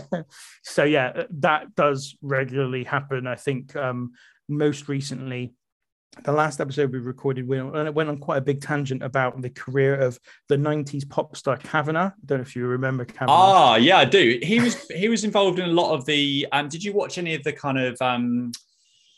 I was going to say Back from the Dead, but that sounds awful. I didn't, but it did come up. You know what I mean? Yeah. I didn't, but it did come up, and there was some kind of band that got together, which included someone from Blazing Squad and somebody, Gareth Gates, Kavanagh, and 2 others. I can't remember anymore. But so we do go in like some crazy directions, and as I said, it is pretty disgusting at times. There's lots of swearing, lots of just taking the mick out of each other. One of our number is lost his hair some years ago. In fact, he's called Old Man. His nickname is Old Man, and he's been Old Man since we were at school. And he just happens to now have gone bald, and so it's just added to the whole allure. And so yeah, we pretty much rip into shreds every week for that alone, and that's just one thing. So yeah, I'm probably not selling it the best, but ultimately it's still very analytical. And we probably the episode I'm most proud of was the WrestleMania 30 episode, actually, because when we talked about Undertaker Brock Lesnar, obviously Undertaker's streak being lost, we covered that really well. So we spent a good half hour, 40 minutes just talking about that match and the various parts of it that were kind of important in terms of, why they did it, should they have done it, all the, did the commentators know what happened with the concussion, all that kind of stuff. So there is quite a lot of in-depth analysis, but it also goes on these massive tangents. Apologies. Well, I think I love it. I think sometimes, especially the podcasts I listen to as well, I think some of the best stuff is just the kind of like one of my favorite ones. I don't know if you've ever listened to these guys. They used to work for Live Audio Wrestling, but John Pollock and Waiting. I don't know if you're familiar then. Now the guys that run Post Wrestling. But my favorite bits of their podcast are the bits they're just talking about their life. Like I almost can, especially like a Raw review. So I give me 15 minutes. You talking about your stuff, and then I'll just skip the rest of it because I'm not really interested. So I think the balance between the two is always the best. But Ben, it's been an absolute pleasure talking to you for a couple of hours tonight. We're definitely not going to wait 18 months next time. Until next time. So yeah, thank you very much again. And for all you listening out there, thank you so much for supporting the show. And we shall speak to you all again very, very soon. Yeah, this is Eric Watts. And for all you phenomenal wrestling fans and fans of this podcast, please do me a favor. If you're looking at more information about Mid-South Sports, Power Pro Wrestling, Universal Wrestling, go to universalwrestling.com and check out that website. It's a must-see.